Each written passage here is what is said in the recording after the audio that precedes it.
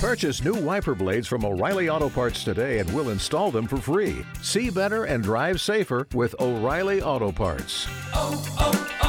O'Reilly Auto Parts.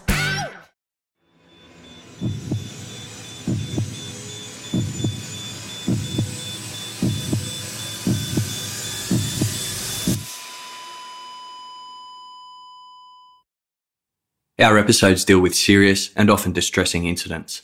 If you feel at any time you need support, please contact your local crisis centre. For suggested phone numbers for confidential support, please see the show notes for this episode on your app or on our website. Today's episode deals with a crime committed against a child. It won't be suitable for all listeners.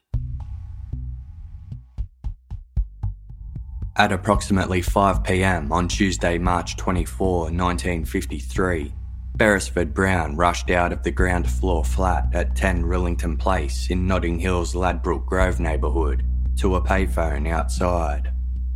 He frantically called the police, and officers were immediately dispatched to the address.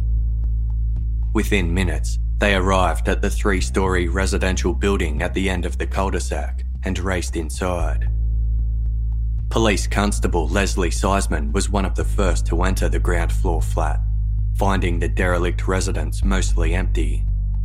He made his way into the kitchen, a narrow, ramshackle space cluttered with junk. A section of wallpaper had been torn from a rear wall next to a sink to reveal a small, cupboard-like alcove hidden behind. Constable Seisman peered into the dark, confined space and recoiled in horror. The officers stripped away all of the remaining wallpaper, exposing a small timber-framed doorway that led into a cramped, brick-enclosed room measuring just 4 feet high and 5 feet 6 inches deep. There were no windows, and the flooring consisted of rubble and earth. Tucked inside was the body of a young woman with her bare back facing the opening. She was posed in an upright, kneeling position with her feet folded beneath her and her head and shoulders hunched forward. One attending officer later recalled, quote, "Over the years I have seen some shocking sights, but never one so unnerving as that which greeted ourselves."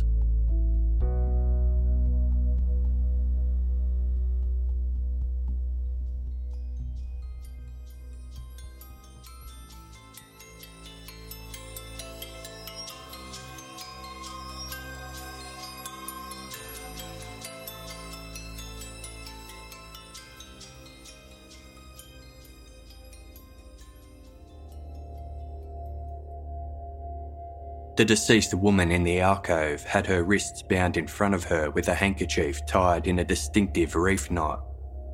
She was dressed in stockings and suspenders, with a black jumper, white jacket, and a bra pulled up around her neck. The bra was fixed to a large object wrapped in a blanket that stood in front of the woman and kept her in an upright position. The blanketed object contained another female corpse that was positioned upside down. Her ankles were tied together with a sock, and a stocking had been used to secure a pillowcase around her head. She was fully clothed, wearing a dress, petticoat, bra, cardigan, and 2 singlets. A singlet had also been wrapped between her legs like a nappy. Behind her was another blanket, this one concealing the body of a third woman. Her back was resting on the ground and her legs were stretched vertically against the rear wall. She was wearing a white cotton singlet, cardigan, and makeshift nappy. Her ankles were tied together with wire and her torso was smeared with ash and dirt. The naturally cold temperature within the alcove had preserved the victim's remains, and it was determined that all 3 had been sexually assaulted around the time of their death. An autopsy on the woman found sitting upright at the alcove's entrance concluded she had been killed about a month earlier. Her cause of death was a mix of carbon monoxide poisoning and strangulation, carried out by a cord with a smooth surface. Scratch marks on her back were consistent with her body having been dragged across the floor. The skin of the second victim was pinkish in colour, indicating she too had experienced gas poisoning. She was also 6 months pregnant. The third victim appeared to have been in good health at the time of her death, though her skin also had a pinkish hue, and the nails on her hands and feet were poorly maintained. Toxicology reports showed that both women had consumed alcohol on the day they were murdered, which was estimated to have occurred 8 to 12 weeks earlier. All three of the women were estimated to have been aged in their 20s. Several loose floorboards were found in the flat's living room and were prized up, exposing a substantial pile of earth and rubble underneath.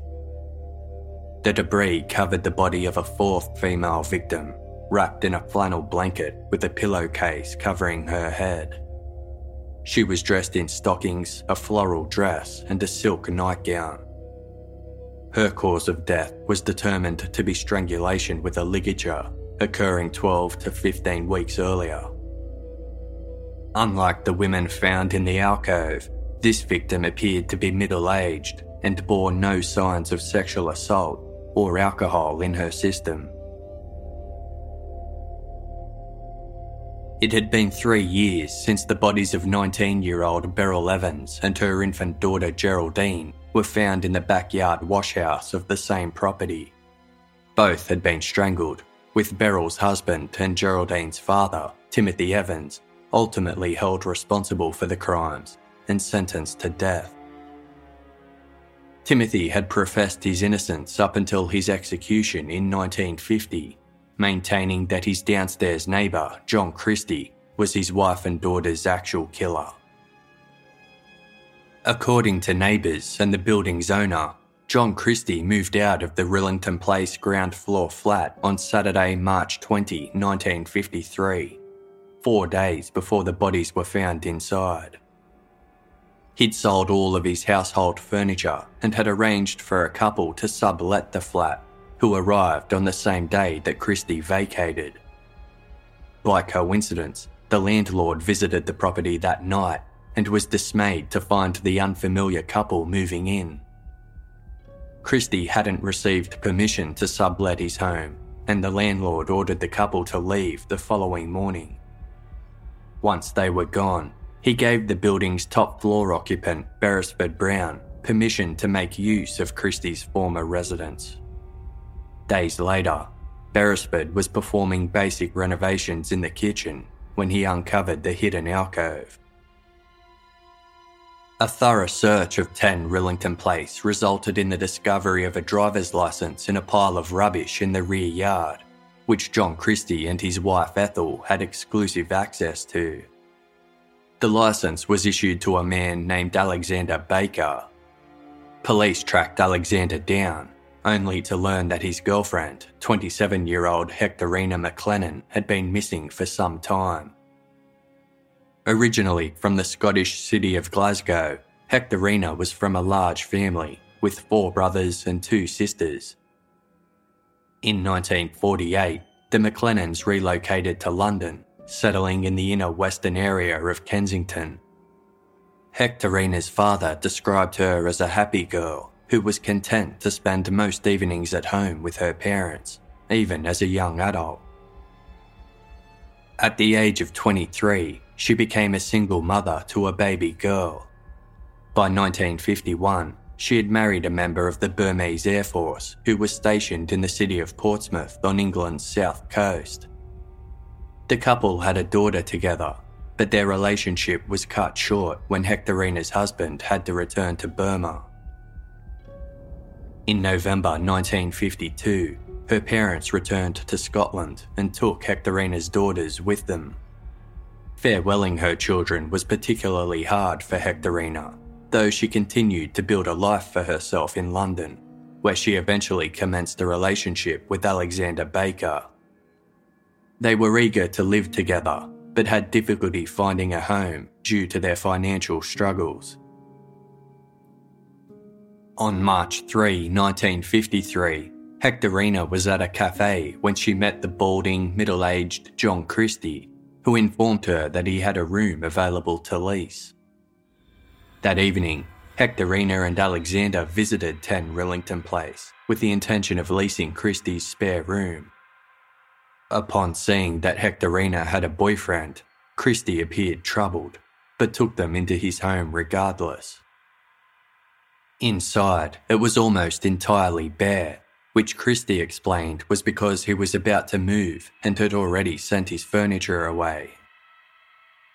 He agreed to let the young couple stay temporarily, but wouldn't permit them to share a bed.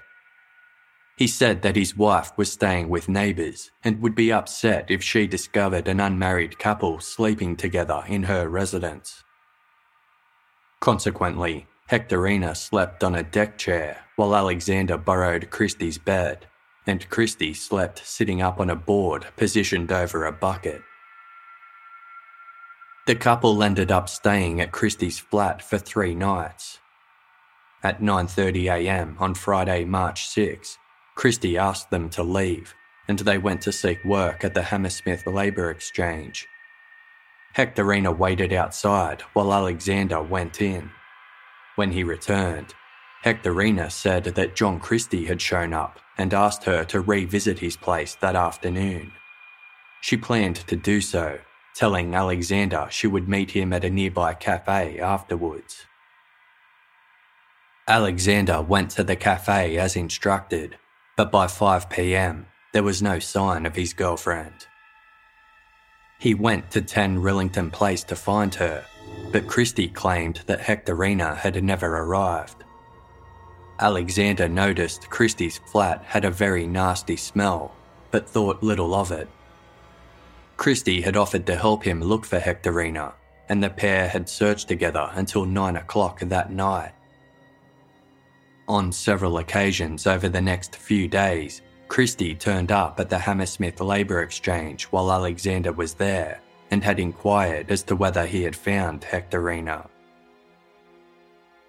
Alexander didn't report Hectorina's disappearance to the police, as the pair lived a rather transient lifestyle, and he doubted anything serious had happened. However, her unexplained disappearance did raise the concerns of Hectorina's brothers, who filed a missing persons report. Hectorina's fingerprints were compared to those on her police file, positively identifying her as the woman found at the entrance to the alcove in John Christie's former flat. Police also checked the fingerprints of the other 2 victims from the alcove against records on their database. They ascertained that the second victim was 25-year-old Rita Nelson, who was born and raised in the Northern Ireland city of Belfast. Rita had a difficult life, and upon entering adulthood, found herself in trouble with the police for a range of minor offences. At the age of 21, she spent a brief period of time in a mental health facility and gave birth to a son shortly after.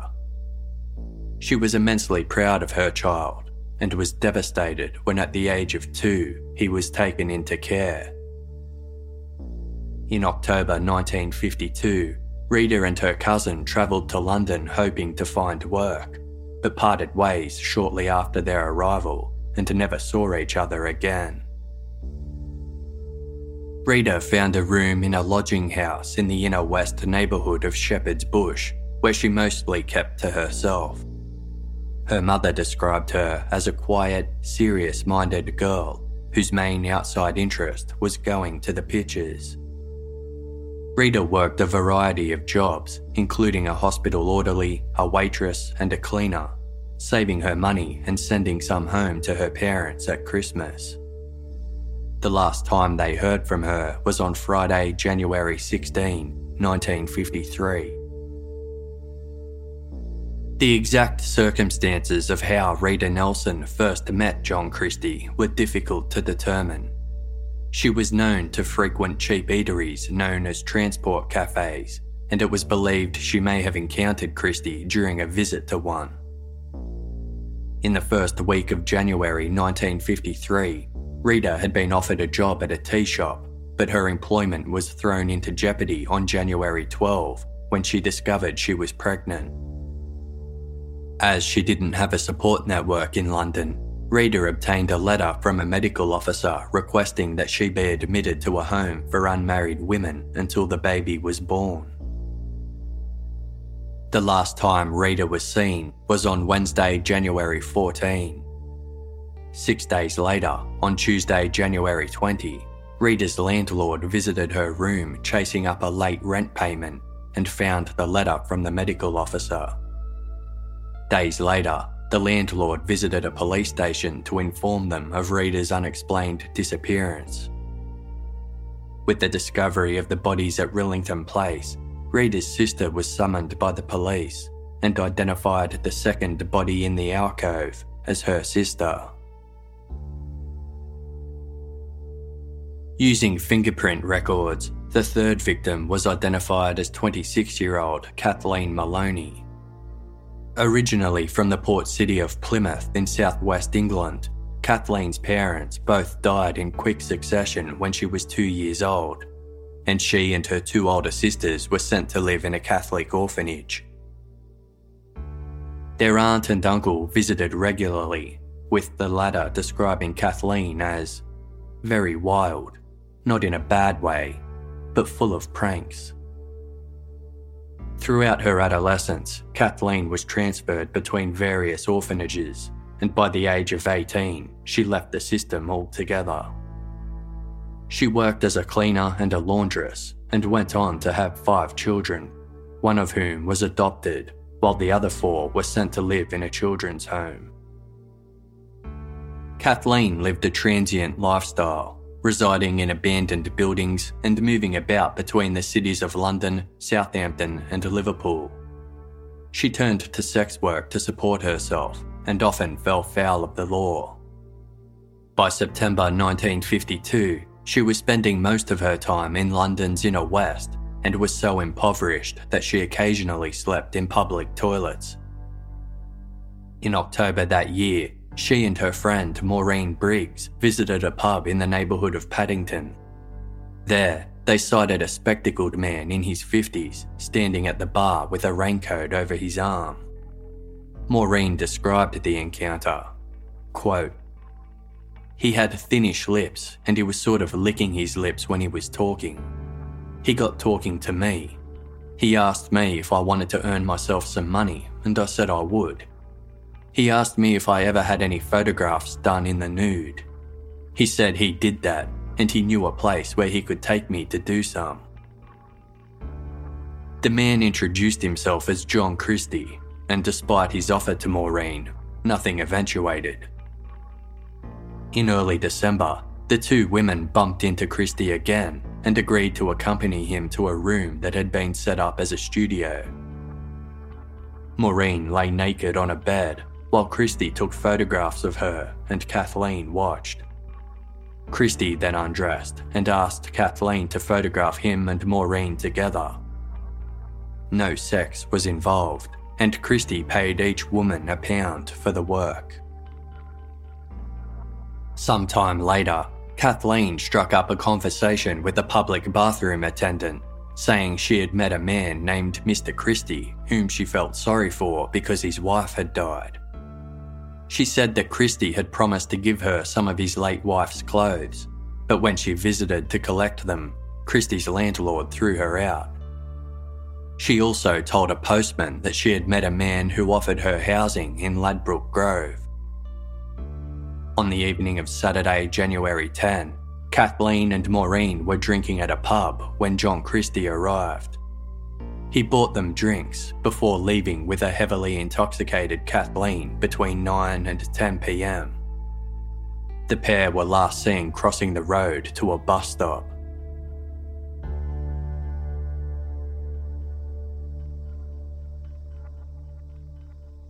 John Reginald Christie was born in the northern county of Yorkshire. The fourth of 6 children to old-fashioned parents, he was his mother's favourite, but had a difficult relationship with his stern father. Christie was a quiet, nervous child with few friends, and his peers viewed him as odd. Known to friends and family as Reggie, he enlisted in the army as a teenager and served as an infantryman during the First World War. While fighting in France, he was injured in a gas attack and spent a month recovering in hospital. Christie later claimed that the incident left him blind for 6 months and unable to speak for 3.5 years. There were no medical documents to verify this, yet he was known to speak at a particularly low volume. After the war ended, he returned to Yorkshire and in May 1920 married Ethel Waddington. Over the following decade, Christie committed a series of crimes, including larceny and assault, all of which resulted in brief stints in prison. The assault, which involved Christie striking a woman in the head with a cricket bat, was described by the trial judge as a murderous attack. Christie was released after serving 6 months hard labour, at which point he and Ethel had been separated for a decade.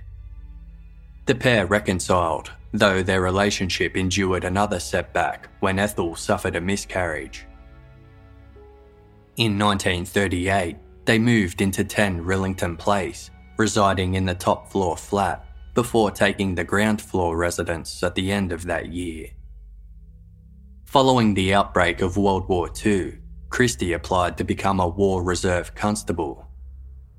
Overwhelmed by the influx of recruits, authorities failed to check his criminal record and accepted his application. He was assigned to the Harrow Road Police Station, where he took a great joy in overzealously patrolling the neighbourhood.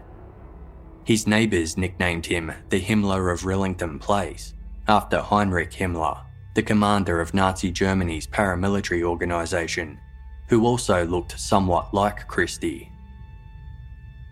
At the end of 1943, Christie resigned from the role and went to work for a transistor radio manufacturer. When the bodies were discovered in the Christie's former flat, neighbours informed police that they hadn't seen Ethel for several months. The last confirmed sighting of her was on December 12, 1952, when she had dropped some washing off at a laundromat in Kensington. In the weeks that followed, John Christie had given varying stories to explain his wife's whereabouts. He told one neighbour that she was visiting relatives in the northern city of Sheffield, while telling another she had gone to Birmingham to care for her sister, who was recovering from surgery. Ethel sent her family gifts every Christmas, but in the one just gone, they had received a card from her husband instead. In it, John Christie explained that Ethel was suffering from rheumatism in her fingers and was unable to write, but assured that he was taking good care of her and that the doctor had promised she would recover within a few days. Across the top of the card, in capital letters, he scrawled, "Don't worry, she is okay." By this stage, police suspected that the older female found under the floorboards in the Christie's former flat was Ethel. Her brother was summoned to formally identify the body and confirmed it to be his sister. In an effort to locate John Christie, police issued a press release alerting the public to keep an eye out for him. They provided photographs and described him as, quote, aged 55, height 5 feet 9 inches, slim build, dark hair thin on top, clean shaven, sallow complexion, long nose, wearing horn-rimmed spectacles, dentures top and bottom, walks with military bearing, wearing a dark blue herringbone suit, brown leather shoes, fawn-belted raincoat, and brown trilby hat. Meanwhile, the thorough search of 10 Rillington Place turned up little other than a suitcase containing Christie's clothing, a man's tie tied with a reef knot, and a bottle of potassium cyanide. On Friday, March 27, 3 days after the victims were discovered, investigators turned their attention to the backyard. It measured just 16 feet by 14 feet, and contained nothing more than some scattered shrubs and a few bare trees. There, they discovered a portion of a broken garden trellis had been propped up using a human femur bone. It appeared to have been there for some time, indicating the bone may have gone unnoticed by the investigators who found the bodies of Beryl and Geraldine Evans in the outdoor washhouse 3 years earlier. The sparse garden was excavated, and buried approximately 1 foot beneath a yellow forsythia bush was a metal rubbish bin containing charred bone fragments. Another foot deeper, investigators uncovered what appeared to be human skeletal remains. The bones were transferred to the mortuary and reconstructed into 2 near-complete female skeletons, with one missing its skull and a femur. One victim was estimated to be aged between 20 and 30, and the other believed to be slightly older. Other items recovered from Christie's garden included a square glass jar with rubber tubing attached, scraps of material, a portion of a newspaper dated July 19, 1943, and a pastilles tin that contained pubic hair from 4 different women. It was believed that one of the samples belonged to Ethel, and 2 might have come from the unidentified victims in the garden, but none were matched to Hectorina, Rita, or Kathleen. It appeared Christie kept the hairs as a morbid souvenir, which suggested he was far more prolific than what was already known. However, police also acknowledged he could have obtained the hair from consenting sex workers. The discovery that a seemingly ordinary middle-aged Londoner had been murdering women and storing their bodies in his home became a major international news story. The fact that 2 of Christie's known victims had a history of sex work prompted one publication to speculate that, quote, Christie might have been driven by some mad urge to kill bad girls, much like that which inspired Jack the Ripper to murder prostitutes in London's gaslit days. One newspaper even dubbed him the Ripper of Rillington Place. 10 Rillington Place became a macabre tourist attraction, with spectators gathering outside each day to watch while the police worked. It impacted the neighbourhood, with one neighbour telling a reporter, "It's terrible. At work they shout and make jokes just because I live in the street. As soon as I arrive, they ask what the score is." Newspaper headlines described the manhunt for John Christie as a race against time and asked, "When will the killer strike again?" Christie's older sister issued a public appeal for her brother to turn himself in, saying, "It will be the best thing for you." It emerged that on Friday, March 20, after Christie had vacated his flat, he took his pet dog to a veterinarian to be euthanised. Afterwards, he checked into a low-budget hostel called Rowton House in North London's King's Cross district. He registered under his own name and paid for 7 nights in advance. When speaking to a fellow guest, Christie explained he was staying in Rowton House due to domestic trouble and had seemed on edge. When news broke about the bodies found in his former residence, Christie checked out of Rowton House despite having paid for 2 more nights. 2 days later, on Friday, March 27, police arrived at the hostel and recovered a suitcase he had left behind.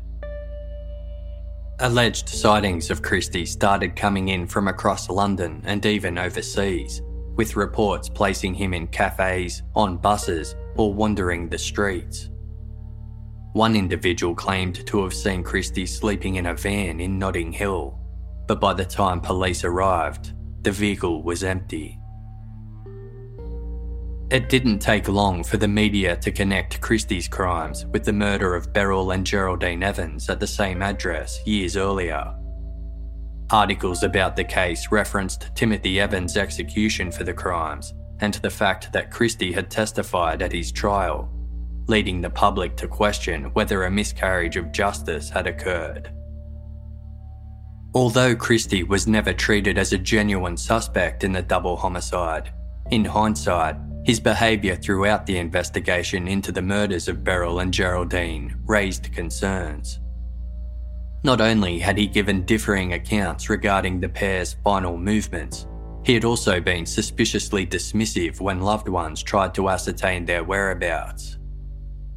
When implicated in the crimes, Christie highlighted Timothy and Beryl's unstable relationship and focused on establishing Timothy as an aggressive husband who had previously threatened to kill Beryl. Furthermore, he had told labourers working on the property to leave their surplus piles of timber so that he could, quote, make use of them. A short time later, Beryl and Geraldine were found in the backyard washhouse, hidden behind the timber. Both had been strangled in a similar manner to the other victims found within Christie's flat. Timothy had accused Christie of killing Beryl after performing a botched abortion, yet Dr. Robert Tier, who carried out Beryl's autopsy, reported that her body showed no signs of having undergone such a procedure. A bruise inside her vagina indicated she may have attempted to induce a miscarriage, though Dr. Tier noted that it could have been caused by an attempted rape post-mortem. He considered taking a swab of her vagina, but his colleagues thought it unnecessary. It was reported that while on the run, Christie approached a 24-year-old pregnant woman named Margaret Wilson in a cafe. He claimed to have surgical knowledge and could abort her pregnancy if she wanted to, quote, get rid of it. But Margaret rejected his offer. Given that Rita Nelson was also pregnant at the time of her murder, it was speculated that Christie was offering to perform abortions in order to lure victims to his flat. Whatever his intentions, it was clear that he targeted vulnerable and destitute women. As the public speculated whether Timothy Evans had been telling the truth, police issued a press release asserting that there was no connection between his crimes and those attributed to Christie.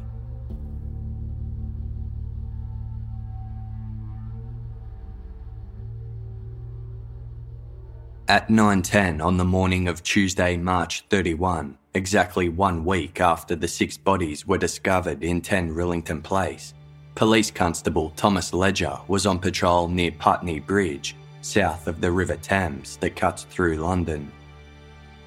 An unkempt, gaunt man was leaning on the wall framing the river and peering into the water. He appeared as though he'd been hit by hard times, prompting Constable Ledger to call out, "What are you doing? Looking for work?" The man replied, "Yes, but my unemployment cards haven't come through yet." He introduced himself as John Waddington, telling the officer that he was from the Westerbourne Gardens area in Paddington. When Constable Ledger asked Waddington to remove his hat, he immediately recognised the man, who was promptly taken into custody.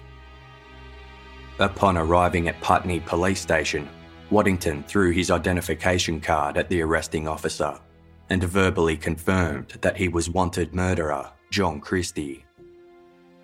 He had his marriage certificate and other personal papers on him, and a newspaper clipping about Timothy Evans. When the police informed Christie that his wife Ethel had been murdered, he burst into tears and confessed to the killing. Christie claimed that Ethel had been, quote, suffering a great deal from persecution and assaults at the hands of their fellow Rillington Place tenants. She had undergone medical treatment to settle her nerves. However, by December 1952, she had become afraid of her neighbours and was too scared to use communal areas of the property when others were present. On Sunday, December 14, Christie said he awoke to Ethel having a seizure and choking. Her face turned blue and he attempted to help her, but was unsuccessful. Unable to watch her suffer, and believing it was too late to call for assistance, he strangled her with a stocking. Christie then noticed his phenobarbital tablets next to the bed, a medication used to treat epilepsy, insomnia, and anxiety. The bottle originally contained 25 pills, but there were only 2 left, leading him to conclude that Ethel must have overdosed on them. After admitting to killing Ethel, Christie confessed to slaying the 3 other women found in the alcove of his former kitchen, but asserted he had acted in self-defense. In regards to Kathleen Maloney, Christie said she had drunkenly propositioned him on the street one evening, and when he turned her down, she followed him home. Inside the flat, Kathleen attempted to hit him with a frying pan, but Christie fought back, causing Kathleen to fall into a deck chair that had a long piece of cord hanging from it. Christie stated, "I don't remember what happened, but I must have gone haywire. The next thing I remember, she was lying still in the chair with the rope around her neck." The kitchen alcove was typically covered by a cupboard, but he pushed it aside to stash Kathleen's body inside. As for the murder of Rita Nelson, Christie claimed that she and another young woman had approached him while he was eating in a Notting Hill cafe. They told him they were looking for accommodation, and as he was considering moving out of his flat at the time, he invited them over to see his place that evening. Only Rita showed up, and she offered to have sex with Christie if he would convince the landlord to let her have the flat. Christie refused, prompting Rita to threaten and fight him. Christie couldn't remember much after that, except that he ultimately killed her and, quote, "must have put her in the alcove straight away." As for Hectorina McLennan, Christie said that she wanted to stay at his flat without her boyfriend Alexander. Christie was opposed to this idea and tried to push Hectorina out of his home, but she fought back. Although he wasn't sure how, her clothes wrapped around her neck in the ensuing struggle, and she had died. John Christie was taken to Notting Hill Police Station to be formally charged with the murder of his wife Ethel. Word of his capture spread quickly, drawing a large crowd to gather outside the police station to catch a glimpse of him. Among the onlookers was Timothy Evans' older sister Eileen, who watched in silence as Christie was led into the building. The following morning, Wednesday, April 1, a downcast Christie made his first appearance in court before he was taken to Brixton Prison on remand. Upon his admission, consulting doctors described him as somewhat emotional, tremulous, and tearful. Public interest in the case was strong, and 2 tabloid newspapers started a bidding war over the rights to Christie's story. He negotiated a deal with weekend paper The Sunday Pictorial, giving them an exclusive in exchange for payment of his legal fees. He spent his time in prison scribbling notes about his life to pass to the reporters. In one anecdote, Christie recalled that at age 11 he viewed his grandfather's deceased body prior to its burial. Having been afraid of his grandfather, seeing his lifeless body gave Christie a sense of power. After this, he became somewhat fascinated by death. In his teens, Christie earned the nicknames No Dick Reggie and Can't Do It Christie after failing to perform during a sexual encounter with a girl. The experience left him with a fear of, quote, appearing ridiculous as a lover, and led him to seek out sex workers. When he married Ethel at the age of 22, the two were rarely sexually intimate. Over the following months, John Christie was interviewed numerous times by doctors and psychiatrists to determine the legitimacy of his confessions. The prison's principal medical officer later said Christie was, quote, one of the very few murderers I have really disliked on sight, while a clinical psychiatrist described him as insignificant and unattractive, full of snivelling hypocrisy. Christie was unanimously declared sane, with an above-average intelligence and acute anxiety centering on sexual fears.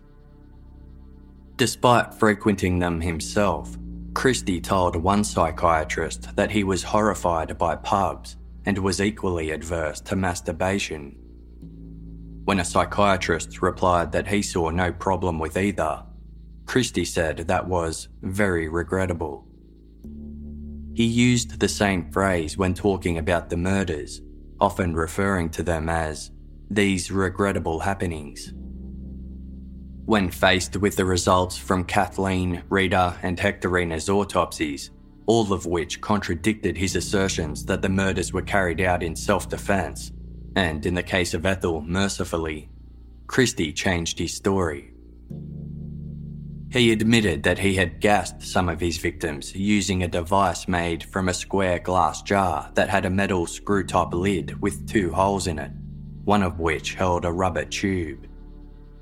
Inside was a concoction made from Friar's balsam, a pungent solution often inhaled as a remedy for asthma, colds, and bronchitis. Several of his victims were made to inhale the mixture through the rubber tube, and as they did so, Christie then inserted a second tube into the jar which was connected to a gas point. He then removed a bulldog clip he had fastened to the tube to allow gas to flow into the jar. In other instances, he leaked the gas from the tube directly into the room. At the time, London homes were fitted with coal gas, which contained 15% carbon monoxide. This caused the victim to quickly lose consciousness, at which point Christie would strangle them to death using an 18-inch rope. In his writings, Christie painted himself as a merciful, considerate killer, stating, "In all of the cases, my intention was to avoid hurting them at all. They were rendered semi-conscious first, and that in each case would eliminate the possibility of hurting them." In contrast, he allegedly boasted about his crimes to fellow inmates and told them that his goal was to kill 12 women. He claimed that women had always pursued him because they were attracted to his gentlemanly upbringing, and remarked, quote, "You can't help feeling that women who give you the come on wouldn't be so smug if helpless or dead." As to whether he had more victims, Christie wrote to the press, "I have tried to think hard about whether there were other bodies, but seem to think it is possible. Those pubic hairs in the tin lead me to think that, but I have no clear recollection." In mid-April, Christie was officially charged with the murders of Kathleen Maloney, Rita Nelson, and Hectorina McLennan. Psychiatrist Dr. Jack Hobson noted that Christie appeared to enjoy attention and often tried to prolong their conversations by making a provocative remark towards the end of a session. On Thursday, April 23, as their meeting drew to an end, Christie raised the topic of the murder of Beryl Evans, stating, "There is something about Mrs. Evans which I can't quite remember."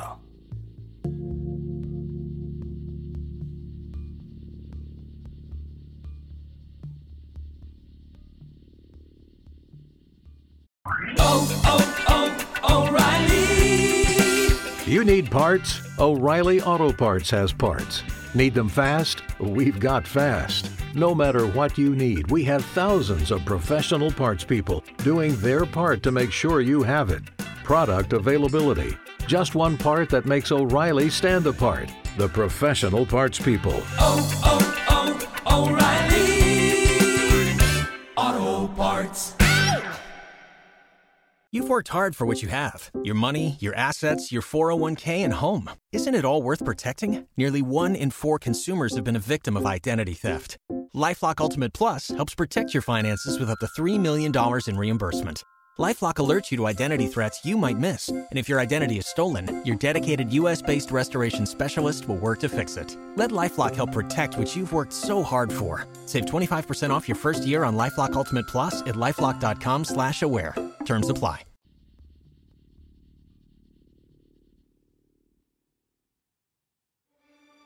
Four days after he brought up Beryl Evans to Dr. Hobson, John Christie once again spoke of his former neighbour. This time he elaborated on her death, claiming that he had found Beryl in her home attempting to gas herself, and she offered to have sex with him if he would assist her suicide. After the gas had rendered her unconscious, Christie said he then raped and strangled her. Dr. Hobson was concerned that Christie was attempting to claim responsibility for a higher number of murders as part of a defence strategy to be declared legally insane.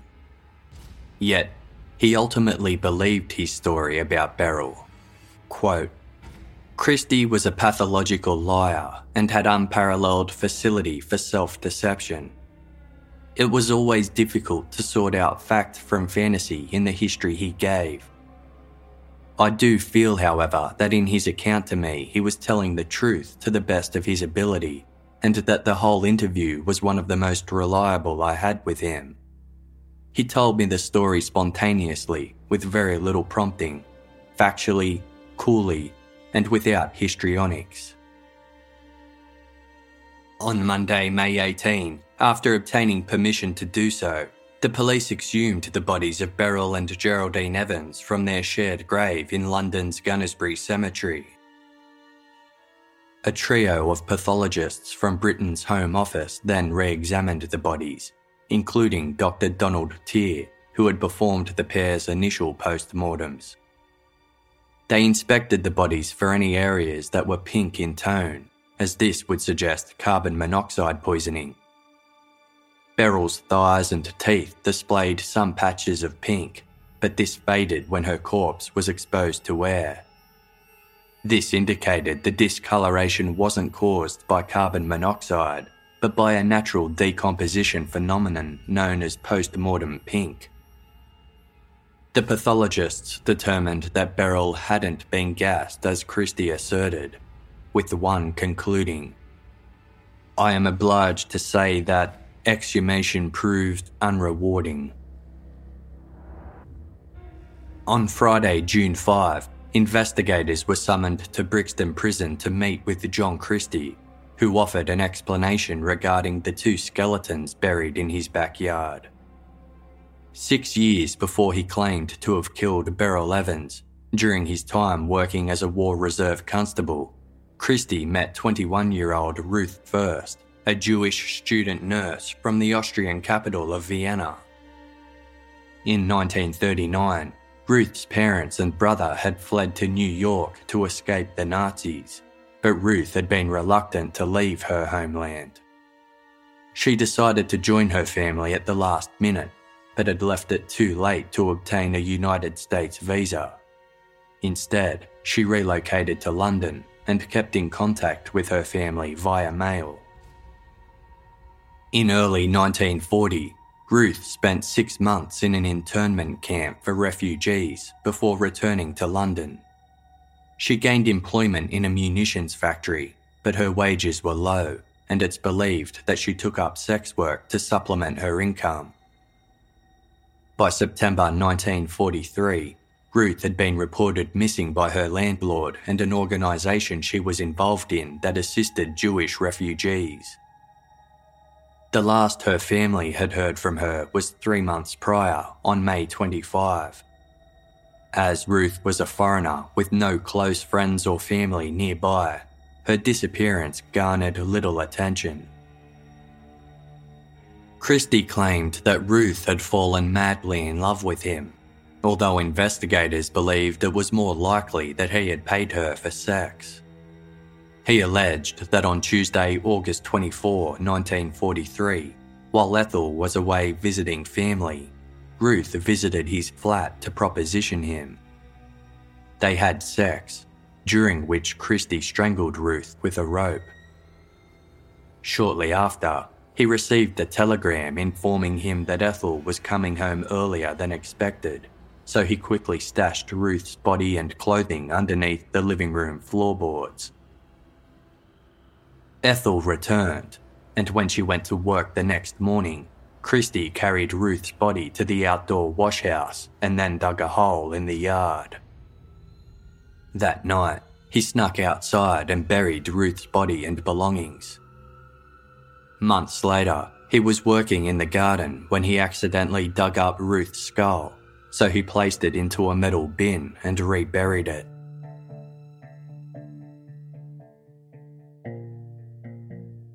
While working at the transistor radio factory in the early 1940s, Christie struck up a friendship with fellow employee, 32-year-old Muriel Eady, who was living with her aunt in the southwest London district of Putney. Christie confessed that shortly after meeting Muriel, he had started carefully plotting her murder. He and Ethel hosted Muriel and her boyfriend at their flat on multiple occasions, and after discovering that Muriel suffered from chronic bronchitis, Christie invited her to come over to make use of a device he claimed could cure her affliction. On the afternoon of Saturday, October 7, 1944, while Ethel was once again away visiting family, Muriel visited 10 Rillington Place to accept Christie's offer. Christie made Muriel a cup of tea and handed her his homemade jar device that was covertly connected to his property's internal gas line. She quickly lost consciousness, and Christie carried her into his bedroom, where he raped and strangled her. He stored her body in the wash house before burying it in the backyard under the cover of darkness. When Muriel failed to return home that night, her loved ones contacted the police. There were many disappearances around that time due to the war, and because there was no evidence of foul play, local law enforcement didn't seem overly concerned. While working in the garden several years later, Christie said he inadvertently uncovered Muriel's femur bone and used it to hold up a trellis. This confirmed that the femur had been visible at the time the murders of Beryl and Geraldine Evans were being investigated, but had gone unnoticed. Christie also claimed that his dog once dug up Muriel's skull, so he had smuggled it under his coat and disposed of it through the window of a nearby abandoned house that had been bombed during the war.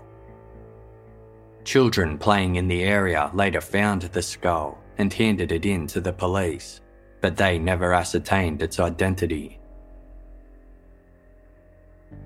3 days after Christie provided these statements, he addressed the murder of Beryl Evans. He claimed that Beryl had confided that her husband Timothy was beating her and she intended to take her own life. One morning in early November 1949, Christie went upstairs to the Evans' flat and found Beryl lying on a quilt in front of the kitchen fireplace. Using a rubber tube attached to a tap, she was attempting to gas herself. Christie revived Beryl and promised not to tell anyone what had happened. 2 days later, Christie went to check on Beryl. She said she was determined to end her life and offered to sleep with him in exchange for his help in doing so. They attempted to have sex, but Christie was suffering from back pain and inflammation of the small intestine and was unable to continue. Instead, he turned the gas tap on and waited until Beryl was almost unconscious before strangling her with a stocking.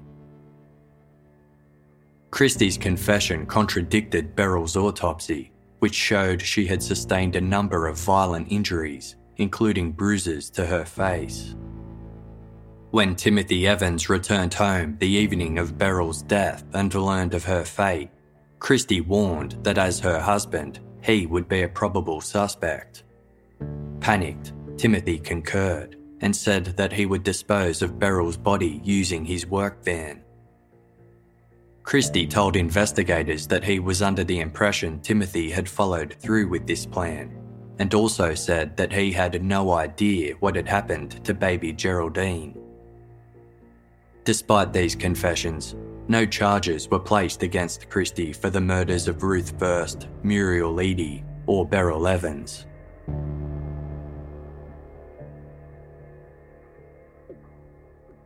British law at the time meant that although Christie had been charged with 4 murders, those of Ethel Christie, Hectorina McLennan, Kathleen Maloney, and Rita Nelson, he could only be prosecuted for 1. The Crown settled on trialling him for Ethel's murder, as they believed hers was the strongest case against him. Although Christie had already confessed to the crime, he pleaded not guilty by reason of insanity. His trial commenced at London's Old Bailey Court on Monday, June 22, 1953.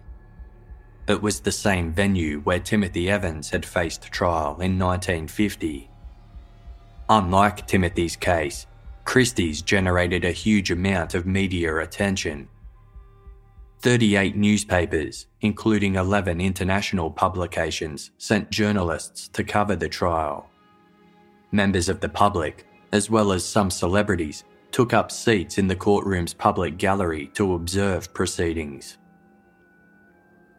In his opening address, the Director of Public Prosecutions, Sir Lionel Heald, acknowledged that while almost everyone in the court would have read something in the papers about the discoveries at 10 Rillington Place, he urged the jury to forget these details. Presenting his case that John Christie had murdered Ethel on or around Sunday, December 14, 1952, Heald provided a brief rundown of the circumstances surrounding Ethel's death.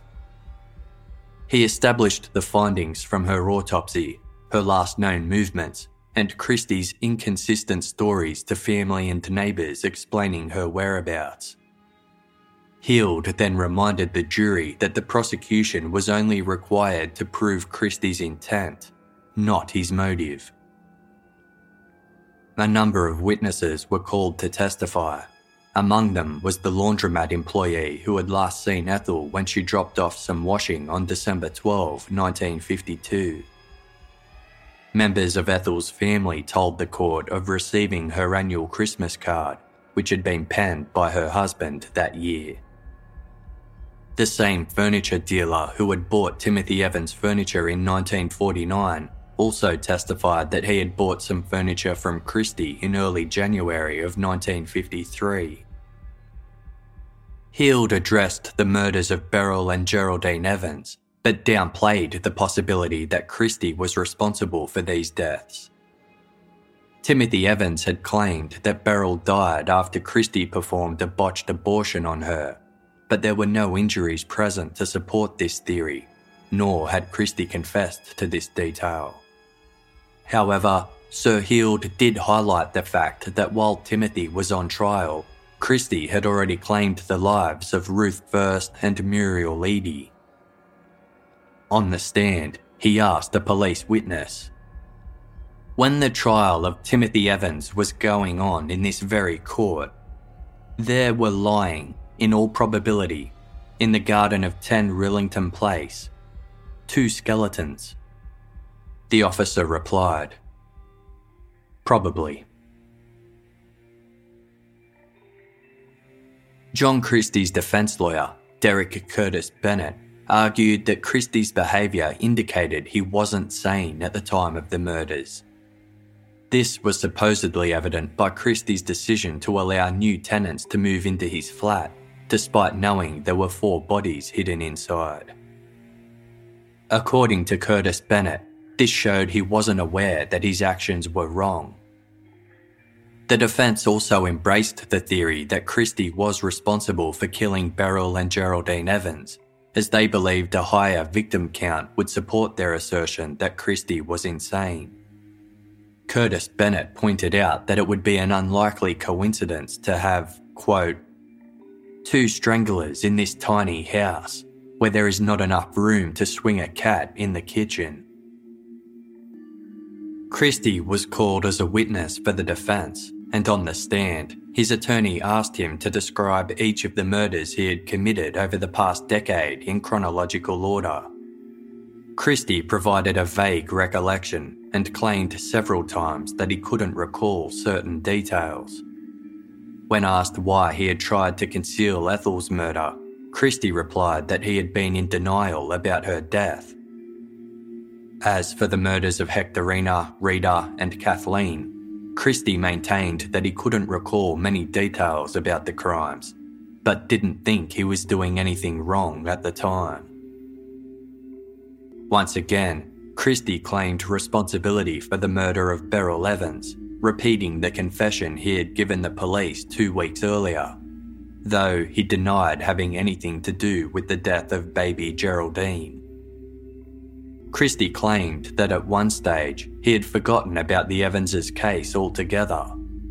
This prompted the judge to interject by asking, quote, "You say that you killed Mrs. Evans. You had discussed with her husband about disposing of her body and the danger he stood in. He was charged with her murder and the murder of the little child. You gave evidence in a murder trial in this court. Do you mean that you had forgotten all that?" Christie replied, "Yes, sir. It had gone clean out of my mind." Prosecutor Heald pointed out that at Timothy Evans' trial, Christie had denied killing Beryl. As he was now admitting to the crime, Heald asked, "How do you expect the jury to believe you?" To which Christie remained silent. The defence called upon psychiatrist Dr. Jack Hobson, who had interviewed Christie on multiple occasions during his time on remand. It was his opinion that Christie was suffering from a severe case of hysteria, which in the 1950s was believed to be a mental disorder that caused anxiety, nervousness, and hallucinations.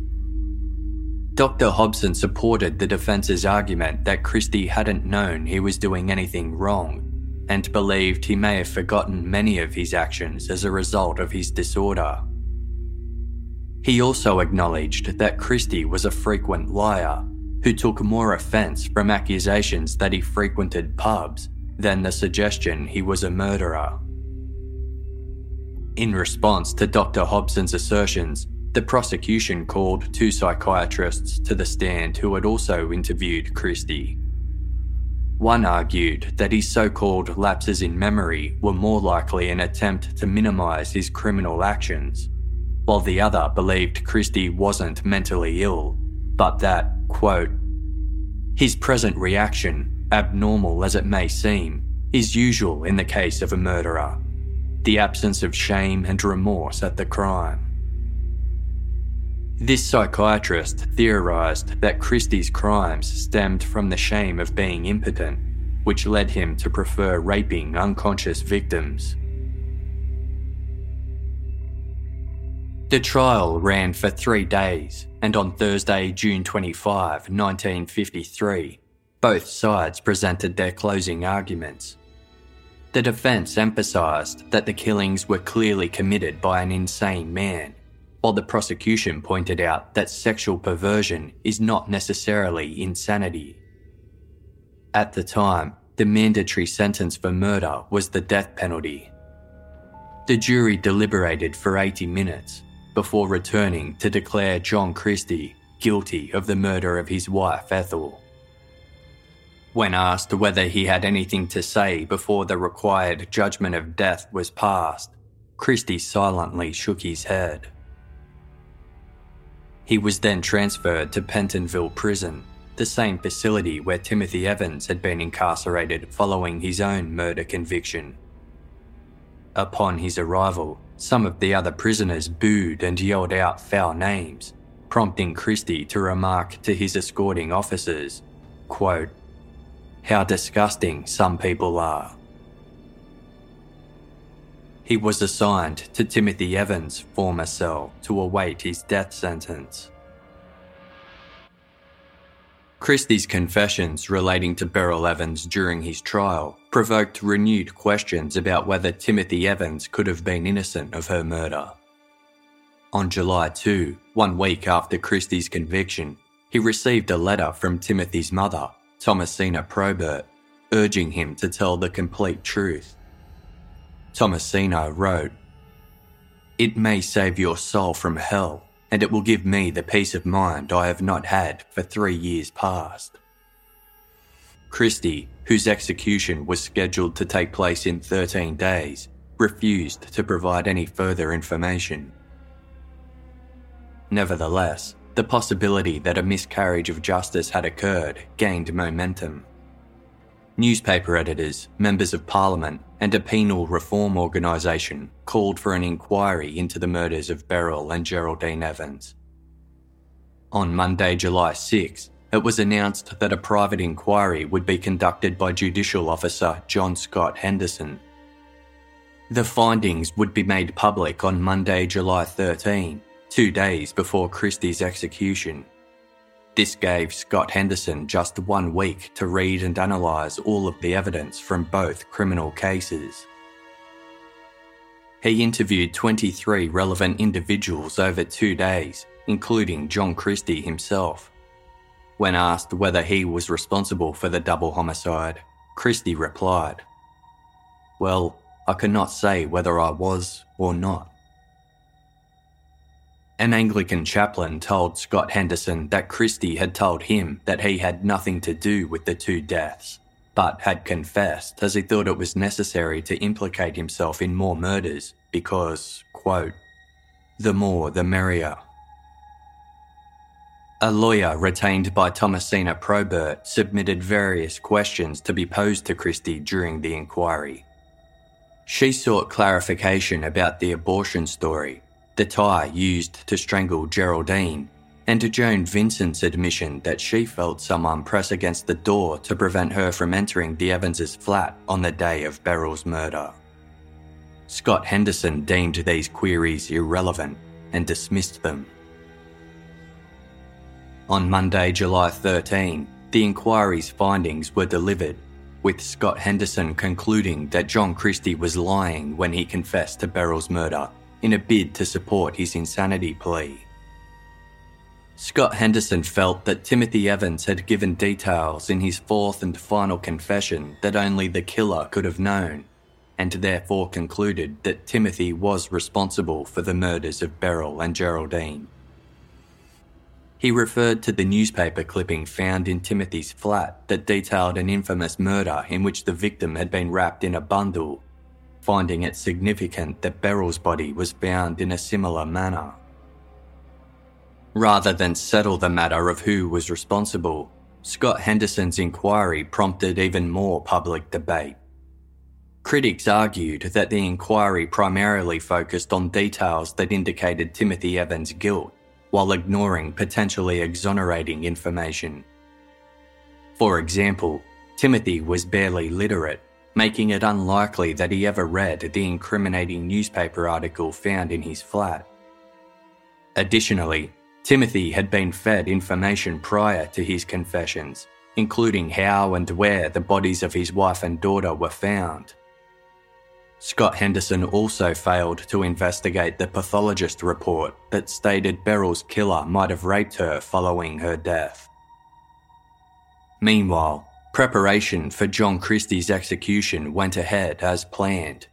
His final visitor, an acquaintance he had fought alongside during World War I, asked Christie whether he had killed Geraldine Evans.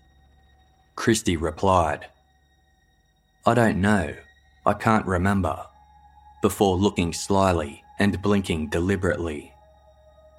His visitor interpreted this as a confession.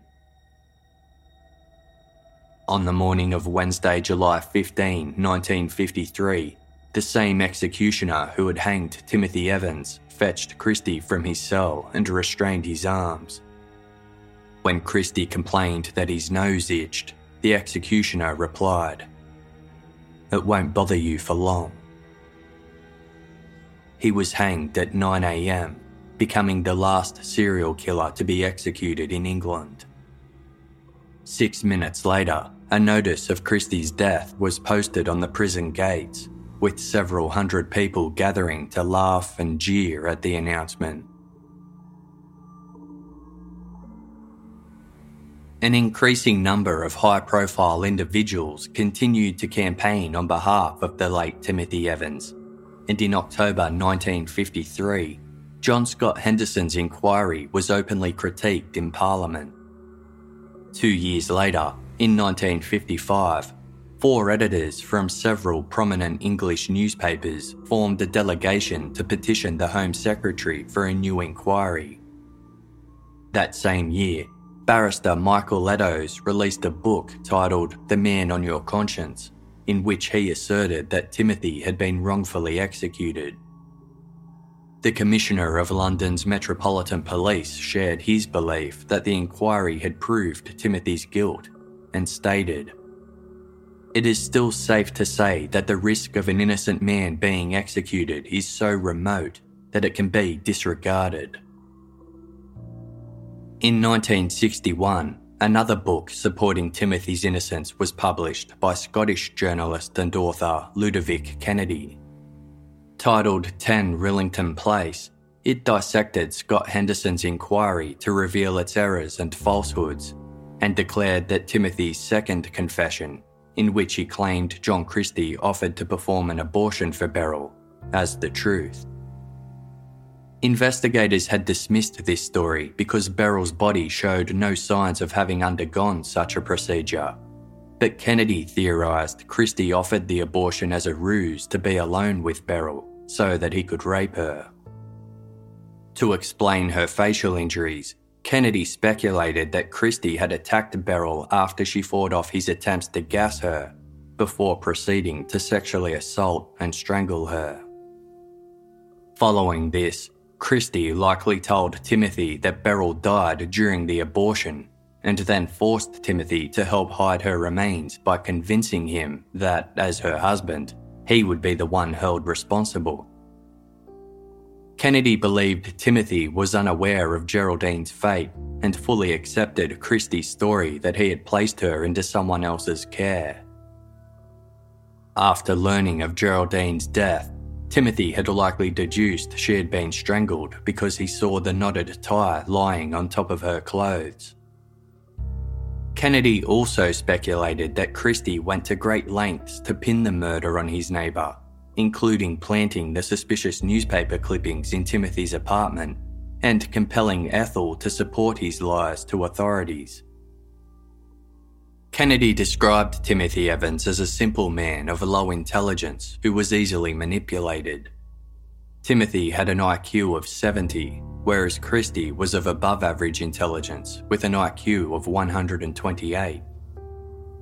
Kennedy also pointed out that Timothy's dictated confessions contained words such as whilst and incurring, which were unlikely to have been used by someone of his limited education. To Kennedy, it appeared the police had guided Timothy during his lengthy late-night interrogations. This was further supported by the amount of time it took Timothy to provide each statement. His second statement, which implicated John Christie, was just shy of 1,800 words and took him 2 hours and 40 minutes to articulate. In contrast, his final confession, in which he claimed to have strangled Beryl in a fit of rage, neared 2,000 words and only took him 1 hour and 15 minutes to detail. The time discrepancy suggested that he might have been prompted along by interviewing officers to hasten the process of incriminating himself. 10 Rillington Place became one of the most influential texts relating to the case, and Kennedy was considered something of a spokesperson for Timothy's innocence campaign. 4 years after the book's publication in 1965, Kennedy teamed up with fellow campaigner and newspaper editor Harold Evans to form the Timothy Evans Committee. Within 4 months, the committee received 109 signatures from members of Parliament in support of a new inquiry into the deaths of Beryl and Geraldine. When the Home Secretary announced that a second inquiry would be going ahead, many welcomed the news. One reporter stated, "The ghost of Timothy Evans has haunted the people of Britain." However, the police who handled the original investigation were displeased, as was Beryl's brother, Basil. Timothy had apologised to Basil during his trial, which Basil took as a sign of his guilt.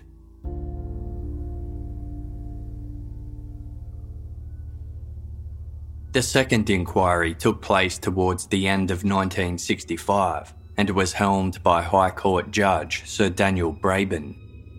His findings were released in October the following year and concluded that Timothy Evans had likely killed Beryl after an argument about money.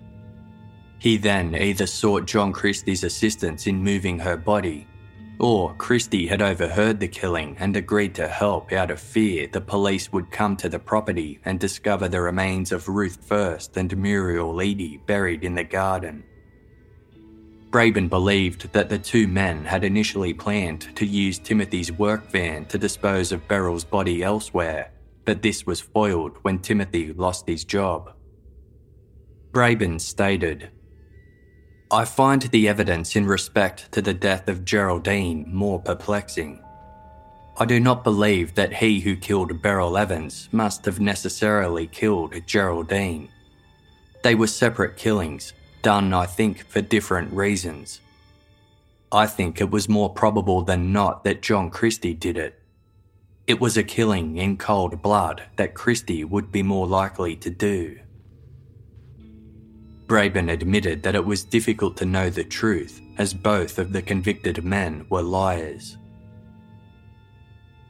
The findings were once again met with scepticism, although they enabled Timothy to be posthumously pardoned, as he had only ever been convicted of Geraldine's murder.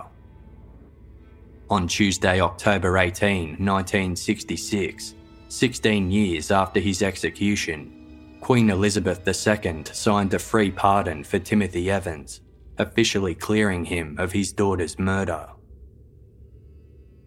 The Evans case was often used as an example of why the death penalty should be abolished, and it galvanised a number of British politicians to propose a bill titled the Abolition of Death Penalty Act.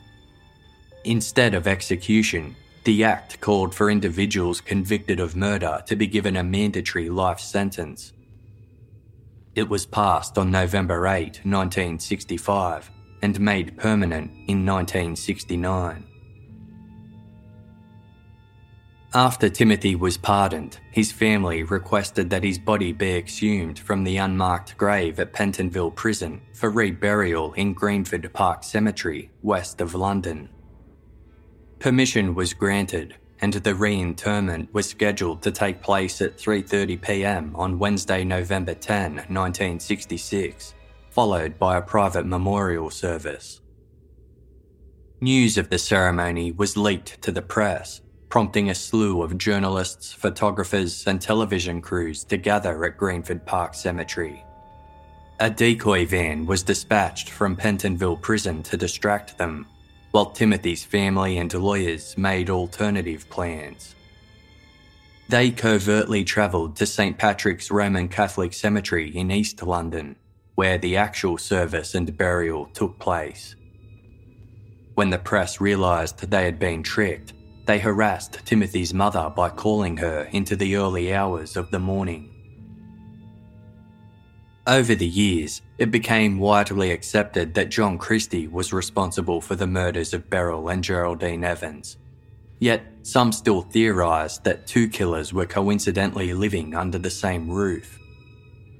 Several authors have penned books arguing that Timothy Evans was telling the truth when he admitted to killing his wife and daughter, as evident in his confessions, behaviour following the murders, reputation of lying, and history of domestic violence.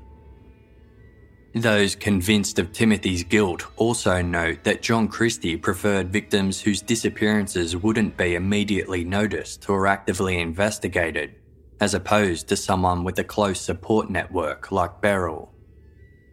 Furthermore, Beryl's facial injuries were inconsistent with Christie's other known attacks, and she didn't present the same signs of gas poisoning as several of his other victims. There were also several flaws in Christie's confessions that didn't align with the known facts of the Evans case. Advocates for Timothy's guilt have also drawn attention to reports that he associated with Donald Hume while in prison, the young man arrested for the murder featured in the newspaper clippings recovered from the Evans' flat. Hume claimed that Timothy requested his assistance in sorting out a defence story, and Hume had encouraged him to, quote, blame everyone but yourself. Hume also alleged that Timothy insisted John Christie had murdered Beryl, but admitted to killing Geraldine because she wouldn't stop crying.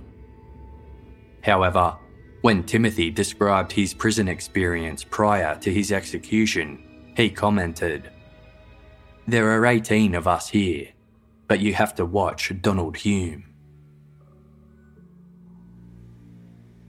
In January 2003, more than 5 decades after Timothy's death, an independent assessor for Britain's Home Office, Lord Daniel Brennan, revisited the infamous case. He decreed that given John Christie had confessed to killing Beryl Evans, the findings from the second inquiry concluding Timothy was the killer should be rejected. Brennan believed there was no evidence implicating Timothy in the double homicide and declared, "The conviction and execution of Timothy Evans for the murder of his child was wrongful and a miscarriage of justice." The Home Office subsequently compensated each of Timothy's sisters with an undisclosed 6-figure sum. The payments were intended to acknowledge the deep and profound impact their brother's imprisonment and execution had on their lives, but they felt more could be done to clear Timothy's name. Despite his posthumous free pardon, his conviction for Geraldine's murder had never been formally expunged, so on August 26, 2003, Timothy's sister Eileen submitted an application to refer the conviction to the Court of Appeal. Her application was rejected, with the court ruling that the pardon was sufficient recognition of Timothy's innocence.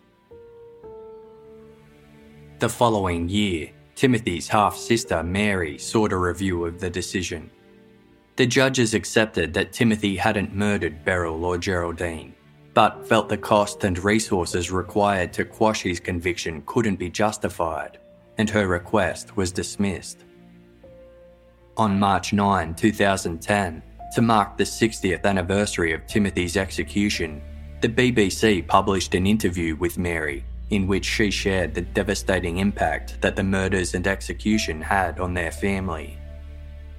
She didn't recognise the simple-minded individual depicted by the media, instead describing Timothy as a fun-loving scamp and a sensitive young man. Mary said her brother was so worried about the feelings of others that he occasionally concealed the seriousness of his chronic foot injury from his mother to avoid upsetting her. She also claimed that the family had tried to warn investigators about Timothy's tendency to make up stories, but, quote, "the police chose to take him at his word." Mary believed Timothy had been in shock upon learning of Beryl and Geraldine's death and made up a story in an attempt to make sense of it. Mary stated, "We never once doubted Tim's innocence. The whole investigation was rotten through. They made Tim out to be a simpleton, a drunk, and a wife-beater."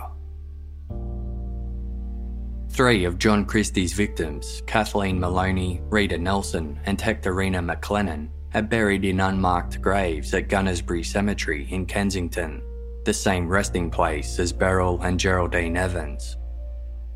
Ethel Christie was cremated and her ashes were given to her brother. What became of the remains of Ruth First and Muriel Eady isn't publicly known. Over the years, the Evans and Christie cases have been explored through various novels, songs, movie adaptations, and television programs. In 1971, a film titled 10 Rillington Place was released, starring Richard Attenborough as John Christie. The story was also told in a 2016 BBC miniseries titled Rillington Place. The address continued to attract onlookers curious to see the infamous murder house for themselves, much to the dismay of local residents. In an effort to dissuade spectators, the street was renamed Ruston Close. Changing the street name did little to deter tourists, and in 1978, the block was completely demolished. Today, the land is home to rows of neat brick housing and a small, tidy park dotted with trees and flowering shrubs.